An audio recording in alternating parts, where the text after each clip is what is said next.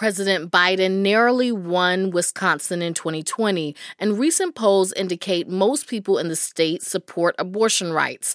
That's a topic the Biden-Harris campaign wants to emphasize in their re-election bid.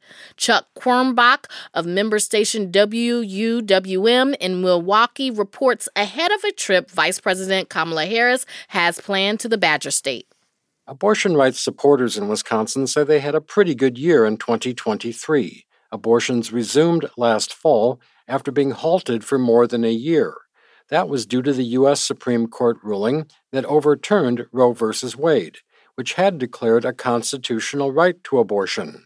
Now, with Monday, the 51st anniversary of Roe, Vice President Kamala Harris will be in suburban Milwaukee to emphasize abortion rights ahead of the 2024 elections. The topic is already on the minds of some people.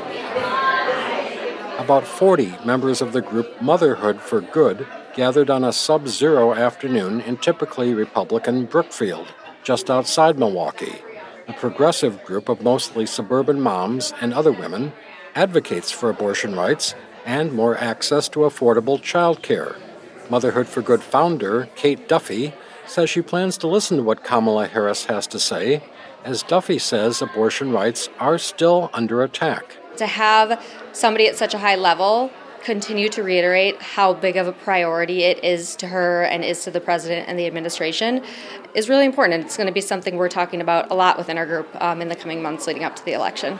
Some who follow the group say they used to back Republican presidential candidates. Kalina Stephen voted for Mitt Romney in 2012, but adds that attacks on abortion rights and other topics turned her away from the GOP.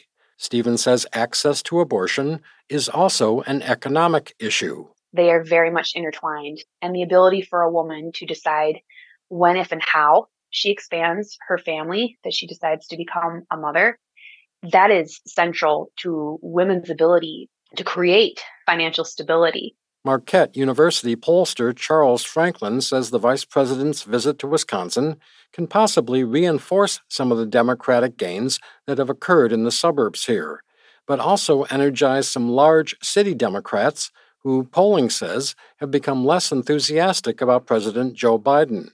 Biden only won Wisconsin by about 20,000 votes 4 years ago, following a narrow win by Donald Trump in 2016. Franklin cautions that many voters in big elections pay attention to multiple topics. So it's still unclear just how big a role abortion will play in the presidential race. Some role, certainly, but it will be competing with those other issues like the economy and immigration. All the remaining Republican presidential candidates, Donald Trump, Nikki Haley, and Ron DeSantis, say they support restrictions on abortion. Wisconsin abortion rights opponent Brianna Arnold is an organizer for Turning Point Action, a national conservative group focused on younger voters. Arnold says it's important to eventually get behind the strongest anti-abortion rights candidate this fall. If someone is not in favor of whoever the nominee is, they can't just not vote for the person, because in theory, that's just giving a vote to the Democrats. The Biden-Harris campaign says besides the vice president's visit to Wisconsin, a new paid media effort about abortion rights is targeting women and swing voters in battleground states. For NPR News, I'm Chuck Quirmbach in Milwaukee.